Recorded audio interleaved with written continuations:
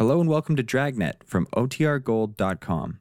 This episode will begin after a brief message from our sponsors. Ladies and gentlemen, tonight in Miami, Florida, a group of men are gathered together for their annual conference. For their day-in, day-out service to the public, Dragnet honors the 58th annual conference of the International Association of Chiefs of Police.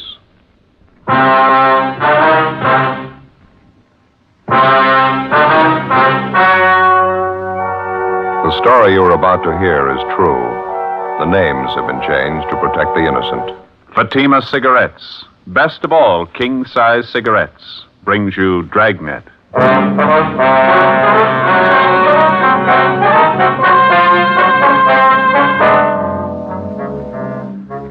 You're a detective sergeant. You're assigned the homicide detail. A wealthy retired businessman suddenly disappears. You've got two possibilities to work on: suspicion of suicide, suspicion of foul play. There's no lead to the man's whereabouts. Your job? Find him. The latest Fatima sales report shows thousands and thousands of king-size cigarette smokers are switching to Fatima. More and more smokers coast to coast are finding in Fatima the difference is quality. You see, Fatima contains the finest domestic and Turkish tobaccos superbly blended. And Fatima is extra mild, with a much different, much better flavor and aroma. You'll find Fatima gives you all the advantages of extra length, plus Fatima quality, which no other king-size cigarette has. Fatima, best of all king-size cigarettes. Definitely the best quality in its class, but the same price as the cigarette you're now smoking. Next time, insist on the best. Buy king-size Fatima in the distinctive golden yellow package.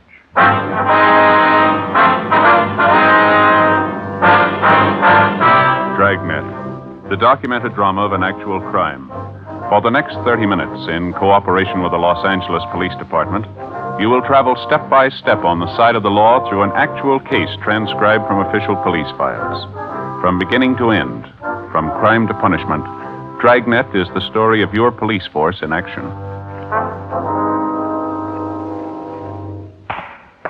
It was Wednesday, February 6th. It was cold in Los Angeles. We were working the day watch out of homicide detail. My partner's Ben Romero. The boss is Thad Brown, chief of detectives. My name's Friday. I was on the way back from the record bureau, and it was 11:18 a.m. when I got to room 42. Homicide. Joe? Hi. She show up yet? Yeah, a couple of minutes ago. She's waiting for us now in the next room. Mm-hmm. Did you talk to her at all? No. Seems to be a nice enough woman. I don't know how much help she's going to be. Yeah. Go ahead. Yeah, thanks. Miss Banner, I'd like to have you meet my partner, Sergeant Friday. Joe, this is Miss Banner. Hello, I'm sorry I wasn't home when you stopped by yesterday, Sergeant. I got the card you left, though. I called in as soon as I got home. Well, thanks for coming in, Miss Banner. We have a few questions we'd like to ask you. Won't take very long. We have a communication from a Gladys Dillon back in New York, Miss Banner. It's about her brother, Chester Dillon. We understand you rented his home from him out on Ralston Avenue. Mr. Dillon? Well, yes, I've got a 2-year lease on the house. I rented it from him last November. Well, according to the letter we got from Mr. Dillon's sister, she's worried about him. She hasn't heard from him in some time. Have you any idea where we could contact him? Well, the last I heard, he left on a trip to New York. That was about 8 weeks ago, I'd say. Mm-hmm. You see, I usually sent a check for the rent, the apartment he had here, and when he left on his trip, he told me to hold on to the rent checks, and he'd collect them when he got back. How long did he say he'd be gone? I don't remember definitely. I think he said 4 or 5 months. He didn't leave any forwarding address, any place you could contact him back east? No, he didn't. He just wanted to get away. Didn't want to be bothered with anyone. He wasn't feeling very well. He was very depressed, poor man. Well, why was that, ma'am? Do you know? Well, his wife died just a few months ago, you know. No, ma'am, we didn't know. All we got from his sister was that she hadn't heard from Dillon. She was worried. She didn't give us any other information. Oh, yes, Mrs. Dillon died in last September, I think it was. Poor man felt terrible about it. Couldn't seem to get over it. That's why he rented the house to me. Reminded him too much of her. Yes, ma'am, I understand. Lovely home they have. Mr. Dillon said he really didn't want to rent it, but he couldn't stand being alone in the house. It was a large place, you know. Yes, ma'am. We checked with the people living in the house now. We understand you leased the place to them last month. I subleased it, yes. You see, it just got too big for me. It was nice at first, but it got to be an awful lot of work. I rented it to this family and took a smaller house down the street. Would you happen to know any of Mr. Dillon's friends in the city, Miss Banner? Anyone we could contact who might know where we can locate him?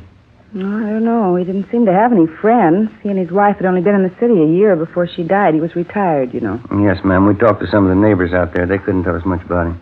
Well, maybe some of the people he did business with might know something. Have you tried the neighborhood bank out there? I know that's where Mr. Dillon had his account. No, ma'am, we haven't yet. Well, I can give you the bank's address. That's about all, though. That's the only contact you know of? I'm afraid so, yes. I didn't know much about Mr. Dillon's private affairs. Whenever I talked to him, it seemed the only thing he had on his mind was his wife's death. Just couldn't seem to get over it. Seemed like he didn't want to get over it. You mentioned that when you leased his home, Mr. Dillon took an apartment. Do you happen to have that address, Miss Banner? Well, I don't have it with me now, but I have it at home. I can call in and give it to you if you like. If you would, please. Certainly. Well, thank you very much, Miss Banner. You have our card. When you hear anything at all from Mr. Dillon, we'd appreciate it if you'd call us. And surely, I'll call you right away. You think something could have happened to him? Well, it's possible. We don't know. All we have is the letter from his sister. It does seem kind of strange, doesn't it? He wasn't feeling too well. I wondered why he hadn't contacted me about sending the rent money to him. He was such a nice man, Mr. Dillon. I certainly hope nothing's happened to him. Well, you say he was very depressed about his wife's death, ma'am. Would you say that it was getting to be a little abnormal with him, maybe? Well, I wouldn't know about that, Sergeant, but I do know he brooded about it all the time. He felt that he'd lost everything. Just didn't seem to want to go on. Mm-hmm. Did he ever give an indication that maybe he might take his own life? I mean, all this brooding over his wife? Well, no, nothing definite. Just depressed and moody all the time.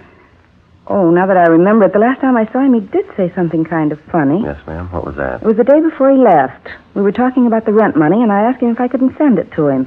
He got kind of a strange look on his face. Yeah. He said, where I'm going, I won't need the money. The day before we called on Lucille Banner for an interview, a letter had been received from a Miss Gladys Dillon in Elmira, New York. Her request was routine. It was one of thousands of similar letters received every year by police departments all over the country.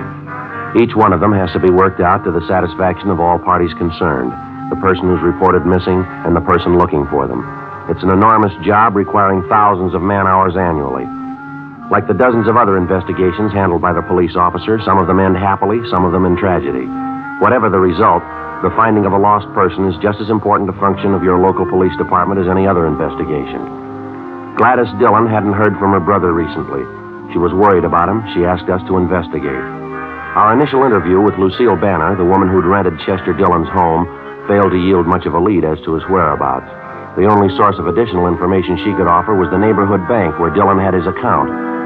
1 o'clock that afternoon, Ben and I drove out to interview the manager of the bank, a Mr. Harrison.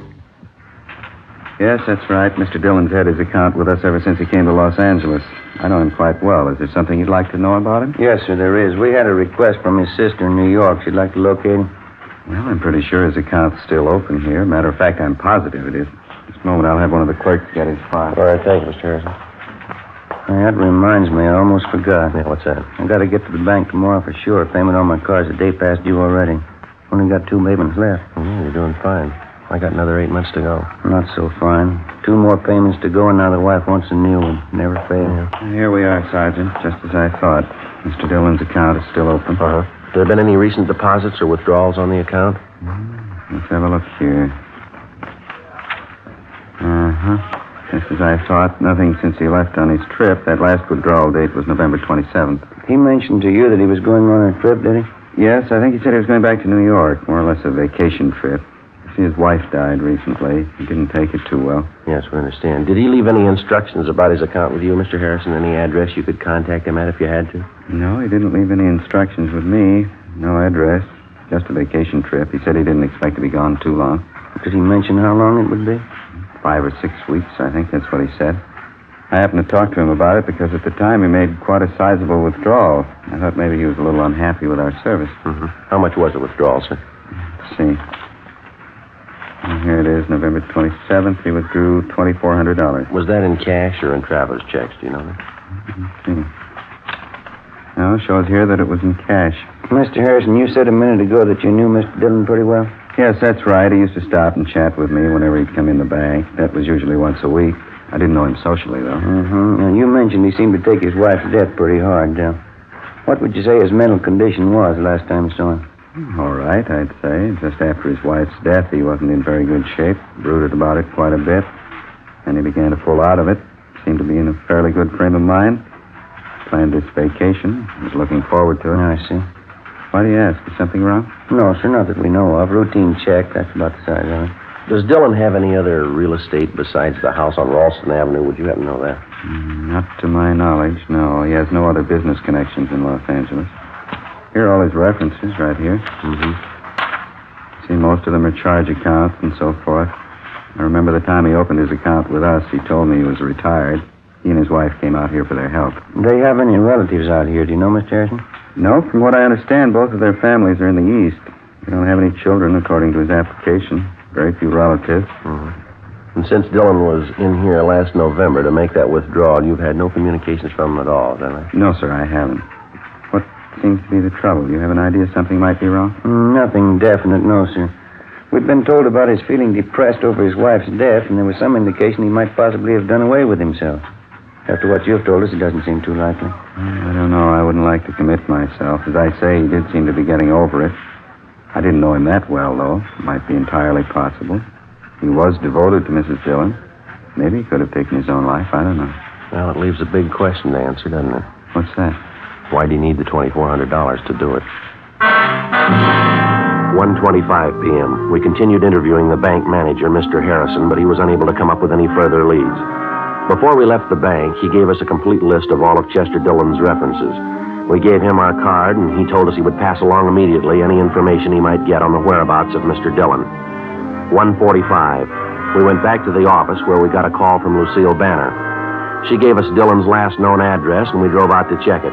It was an apartment court in the Pico Crenshaw area. We talked to the manager, and she told us that Dillon had moved out 3 months before, on November 22nd. He told her that he was moving in with a close friend of his, and he gave her his forwarding address. It turned out to be a single-story frame cottage located in one of the older residential districts of the city. The name on the mailbox read Raymond L. Schaefer. We rang the bell, and a man who identified himself as Raymond Schaefer ushered us into a small living room. He told us that he was from the same town in the east that the Dillons came from, and that he was a longtime friend of theirs. No, I haven't seen Chester for months. Last November, I think it was. That was the last time I saw him. You say at that time Dillon was living in the apartment down in the Crenshaw area, Mr. Schaefer. Yeah, that's right. You mean he never came here to live with you? No, it's just like I told you before. He talked about moving in here with me, but he never did. I haven't any idea where he is. Well, he gave your name here as a forwarding address, Schaefer. Have you been getting his mail? Yeah, matter of fact, I have. He told me he was going to do that. Never came to pick it up, though. Seemed funny to me. You still getting his mail here, is that right? Yeah, it's still coming. Not much of it. Maybe a letter a week. Mostly bills and advertising. This list of names you've given us, sir, these are all the people in the East Mr. Dillon was acquainted with, people he might contact on his trip back there, is that right? That's all of them. As far as I know, he hadn't been back there yet, though. How do you know that? I got a letter from my sister Gert a couple of days ago. If Chester was in town, Gert would have known about it. He would have been sure to stop by and see her. I wish I could help you. Tell you the truth, I'm getting a little worried about him myself. Well, just have one more question, Mr. Schaefer. Do you know if Mr. Dillon was in the habit of carrying large sums of money around with him? No, I don't think so. Chester was pretty cautious that way. Wasn't too free with a dollar, you know. Would you happen to know if he had a large sum of money with him the last time you saw him? No, if he did have, he didn't mention it. I see. You can't think of anything else that might give us a lead on Mr. Dillon's whereabouts, anything at all? I think I've told you everything. I wish there was something I could tell you that'd help. I sure hope nothing's happened to him. Yes, sir. Now, would you mind showing us that mail you're holding for Dillon, please? Oh, sure, sir. Right over here. It's in the desk. There you are. That's all of it. Thank you. Anything, Joe? No, not much. Bills, circulars. Here's one with a New York postmark. Elmira, probably from his sister. There's another one, only 3 days old, from the Union Department Store. A couple more earlier dates on it. That's about it. Yeah, I'll copy down the return addresses on it. Fine, okay. Mr. Schaefer. Yeah? This suitcase by the desk here, initials on it. CLD. Yeah? CLD, is that your bag, Schaefer? Oh, no, I forgot to tell you. Chester left that here one day. How was that? Well, that was one day just before he was going to leave on his vacation. He brought it over here and said he'd like to leave it with me. Forgot to mention it to you. Did you bring anything else with him? Yeah, he brought another suitcase with him, just like this one. I got it in the other room. He said he wanted to leave him here while he was on his vacation. I'm sorry I forgot to mention it. Well, maybe you forgot something else, Schaefer. What? Most people take their suitcases on a trip, don't they? 2:30 p.m. We continued questioning Raymond Schaefer. We opened the two suitcases labeled with the initials of Chester Dillon and found an assortment of personal items which Schaefer told us belonged to Dillon and his late wife. Small pictures, cigarette boxes, books, similar articles, which apparently would not be taken on a vacation trip. None of them were of any great value. After we left Schaefer's home, we checked him through R&I and found he had no criminal record. We checked further with friends and acquaintances of both men and found nothing to indicate that Schaefer was in any way involved in the disappearance of Chester Dillon.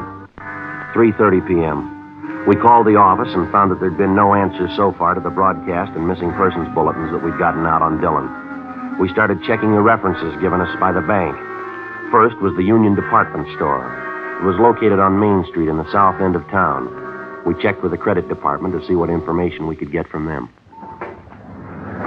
Yes, here's the file on the Dillons right here. Chester L. and Sarah J. on Ralston Avenue. Yes, ma'am, that's the one. What information would you like, sir? Well, we're trying to locate Mr. Dillon, ma'am. Have you had any recent change of address on that account? No, we haven't. If they moved, you know. Well, we believe so. We don't know his present address, though. Well, we do have an outstanding bill of theirs, I noticed. Sent them several form letters. We've been trying to contact them ourselves. Have there been any recent charges on that account, do you know? Let's see. Nothing too recent, no. Last charge was made on December 5th.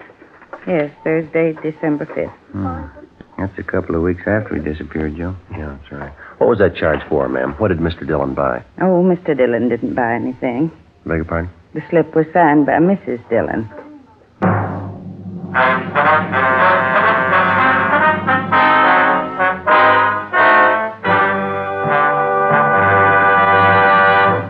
You are listening to Dragnet, authentic stories of your police force in action.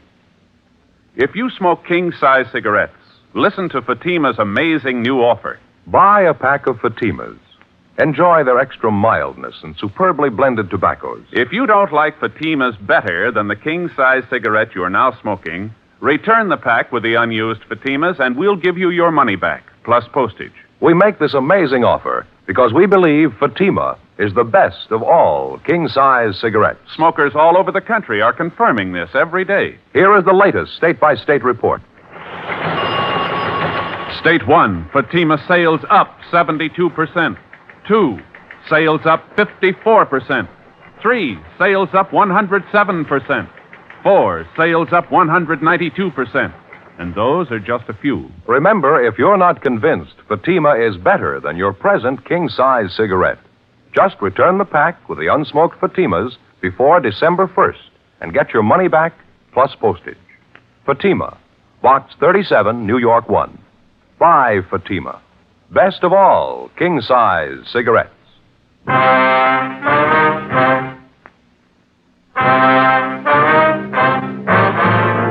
4:15 p.m., Thursday, February 7th. As soon as the clerk in the credit department at the Union Department Store showed us the sales slip with the late Mrs. Sarah Dillon's signature on it, we had the date on the sales slip double-checked immediately. The date as shown on the slip was correct beyond any doubt, December 5th. That was a little more than 2.5 months after Sarah Dillon had died. Who the person was who forged her signature or why they'd forged it, we had no idea. The amount of the charge purchase as shown on the sales slip was for $418, all of it for women's clothing. We attempted to check with the salesgirl who handled the purchase, a Laura Van Kirk, but we were told it was her day off. We called her home. They told us that she was gone for the day and couldn't be located. They said she'd be at work the following morning. 4:40 p.m., Ben and I took the sales slip with a forged signature on it and drove back to the office. We went directly to forgery detail, briefed them on our findings, and gave them the sales slip. Then we drove back to the home of the Dillons' friend, Raymond Schaefer, and checked through the 2 suitcases there. We came up with a small photo of Mrs. Dillon along with exemplars of her handwriting as well as her husband's, which we found in an autograph album in one of the suitcases. The handwriting samples were checked against the signature on the sales slip, but neither of them matched. The work of compiling a list of all known female forgery suspects was begun immediately. The following morning, Ben and I went back to the Union Department Store where we interviewed the salesgirl, Laura Van Kirk, who'd handled the purchase. Yes, I remember making the sale, officer. I'm not too sure about the woman who bought the things, though. I mean, what she looked like. Well, could you try to describe her for us, Miss Van Kirk, just as well as you can remember? She had light brown hair, I'm pretty sure of that. Not too old, maybe in her late 30s, early 40s. She was a plain-looking woman, 5'5" or 6", thin as I remember her. She wore glasses, I remember that, too. I see. You got that picture of Miss Dillon there, Ben? Oh, yeah. Yeah, here you are. Would you take a look at this picture, miss? Now, does that look like the woman you waited on? No, that's not her. The woman I waited on was much younger. She had light brown hair, too, not gray. Thin face, I think. And she wore glasses, I'm sure of that. Do you remember if there was a man with her, Miss Van Kirk, or was she alone? No, she was alone. Now that I remember, there was something very different about the glasses she wore. I don't know if that's important or not. What about her glasses? They were horn-rimmed, as I remember, very light color. And there was some metalwork along the top edge of the frame. Very smart-looking. Gold metal all along the top. Light brown hair, slight build, thin face, late 30s or early 40s. Wore light horn-rimmed glasses and gold metal on the frame. Yes, that's right. Check me if I'm wrong, Joe. That description sound familiar? Just what I was thinking. Horn-rimmed glasses, metalwork on them. The woman who came to see us at the office? Yeah, you got it. Lucille Banner. Ben and I went back to the office and had Lucille Banner checked through R&I. She had no criminal record. Then we drove to the home on Ralston Avenue, which Chester Dillon had leased to Lucille Banner, and which she in turn had sublet. We obtained a copy of the lease which the Banner woman had with the current tenants and which bore her signature. We brought the copy of the lease downtown, gave it to Don Meyer in handwriting, and asked him to compare Lucille Banner's signature with the signature on the sales slip that we'd obtained from the Union Department Store. 15 minutes later, he called us at the office with the results. Yeah, Don. That's so. You're right. Thanks a lot. What'd he get? Says there's no question in his mind. Yeah. Both signatures match perfectly. What the reason was behind Lucille Banner's forging the signature of Mrs. Dillon on the sales slip, we didn't know. Whether or not it had any connection with the disappearance of Chester Dillon, we didn't know. As soon as we got the handwriting report from Don Meyer, Ben and I left the office immediately and drove to the bungalow which the Banner woman was renting on Ralston Avenue. It was a block down the street from the Dillon house. Lucille Banner wasn't at home, but a neighborhood gardener trimming the lawn in front of her house told us that she was expected back shortly. The gardener, who identified himself only as Julio, volunteered that he also did gardening work for Miss Banner when she occupied the Dillon home. He'd also worked for the Dillons when they lived in the house. He told us he liked the Dillons quite a bit, but that he didn't have much use for Miss Banner. He seemed to be up on all the news in the neighborhood. He trimmed the hedges of the lawn with hand shears as we talked to him. Can you tell us anything about Mr. Dillon and Miss Banner, Julio? How'd they seem to get along, you know? They get along all right, I guess. When I worked at the big house down there for Miss Banner, that's before she moved, I would see Mr. Dillon there. He would be at the house maybe once, 2 times a week. Miss Banner would ask him to come over cook dinner for him. Miss Banner likes him, I think. Mr. Dillon, I don't know about him. He wasn't feeling so good. Still thinking about his wife. Here, I finish up this clipping now. There, all done. You mentioned you don't like Miss Banner very much, Julio. Why is that? She ever give you a reason not to like her? She's a little crazy, I think. Funny woman. When I used to work at the big house for her in the garden, she would watch me all the time, follow me all around, tell me to do all kind of crazy jobs. She give me good pay, though, so I do them. And how do you mean, Julio? What kind of crazy job? The compost box for fertilizer, you know, she wanted me to build one for her in the backyard. That was down the street at the Dillon house. Crazy woman. She wanted me to build a compost box in the greenhouse. Have a special place marked for her. Who ever heard of that, to build a compost box inside a greenhouse? Crazy. Well, did you build it for her? Yes, but not inside the greenhouse. I built it outside, right next door to the greenhouse. When she come outside, she'd go crazy almost, call me names. Crazy. She made me tear it up. Then she made me build it inside the greenhouse, right on the place she had marked for it. Sounds queer, doesn't it? Yeah, it does. When did all this happen, Julio? Do you remember? When you built the compost box, I mean. A couple of months ago, about that. It was just after Mr. Dillon went away. I tried to tell Miss Banner, who ever heard of a compost box in a greenhouse? She wouldn't listen. She had to have it built in a certain place, right in the greenhouse, a little piece of ground in there. The box had to go right on top of it. You figure she acted pretty strange about it, do you? You think she had something there, a little piece of ground. You think she had something to hide.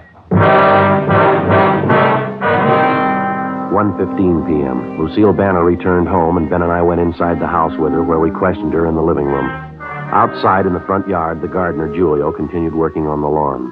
Lucille Banner was calm and composed. We questioned her about the forged signature on the sales slip. She would admit nothing. The whole thing's too silly to even comment on. I don't know what you're talking about, Sergeant. We think you do, Miss Banner. Our handwriting man's checked the 2 signatures, one on the sales slip and one on the lease. They both match. They were written by the same person. There's no doubt about it. Been checked thoroughly. Now, what about it, Miss Banner? There's no way out of it. You ought to know that. I'll deny it. That's all. I'll keep on denying it. I wasn't in that store and I didn't forge any signatures. Why would I do a thing like that? What kind of a woman do you think I am? Well, all we know are the facts, ma'am. Now, why don't you give us a straight story? It's going to save time and trouble for everybody concerned. You've heard everything I've got to say. This thing's ridiculous. It's stupid. I'm not answering any more questions. You want to get your hat and coat, Miss Banner? Afraid you'll have to come downtown with us. What good's that going to do? I'll just keep on denying it. You can't make me say I did a thing like that. You want to get your coat, please? It's right here. All right. Yes, ma'am. Car's right out in front.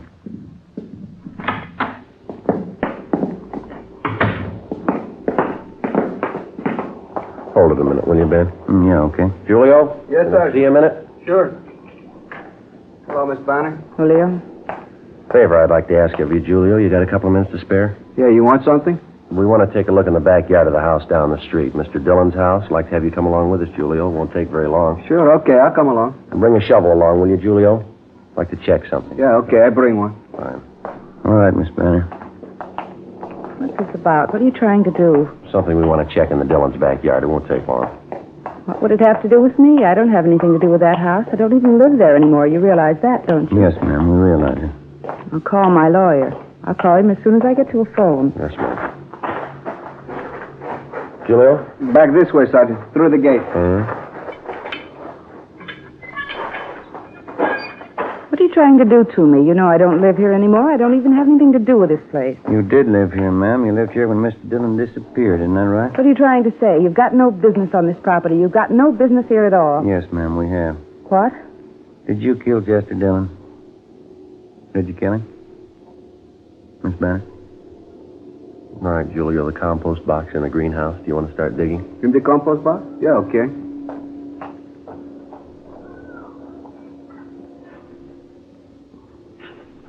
He was an old man. So old he was sick. Ma'am? He didn't want to live anymore. He didn't have any reason for living. Why shouldn't he give me the house? Why shouldn't I have his money? I was nice to him. I cooked for him. Wanted to take care of him. He just didn't want to live anymore, that's all. All right, Julio, you can hold it up. You want to tell us, ma'am? He needed a woman. Anybody could tell that. He needed me. We got along fine, Chester and me. I offered to marry him, and he wouldn't do it. All he could do was think about his wife. She was dead. He'd sit around and talk about her all the time. You killed him. Is that what you're trying to say? I wanted to marry Chester and take care of him. He wouldn't do it. We had an argument in the kitchen one night. I had a gun, and I killed him.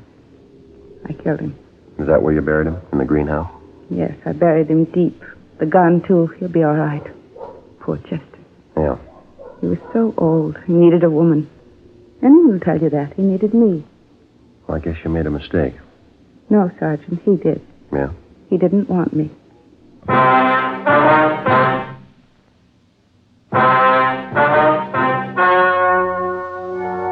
The story you have just heard was true. The names were changed to protect the innocent. On June 2nd, trial was held in Superior Court, Department 86, City and County of Los Angeles, State of California. In a moment, the results of that trial. And now here is our star, Jack Webb. Thank you. Friends, during the past couple of years, we've had many talks with law enforcement agencies and received hundreds of letters from police officers all over the country. We're especially pleased to know that so many of these men feel as we do, that Fatima is the best of all king-size cigarettes. As a matter of fact, our sales reports prove beyond a doubt that more and more smokers everywhere are switching to Fatima. When you buy your first pack, you'll understand why. You'll enjoy Fatima's extra mildness, their much better flavor and aroma. Next time, look for the golden yellow package and ask for Fatima.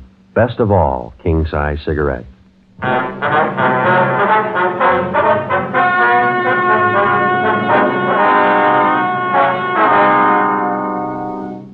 Lucille Marie Banner was tried and convicted of murder in the first degree. She received the sentence as prescribed by law.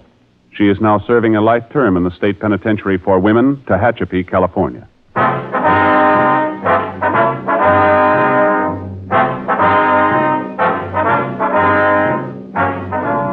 You have just heard Dragnet, a series of authentic cases from official files. Technical advice comes from the Office of Chief of Police W.H. Parker, Los Angeles Police Department. Fatima Cigarettes, best of all king-size cigarettes, has brought you Dragnet, transcribed from Los Angeles.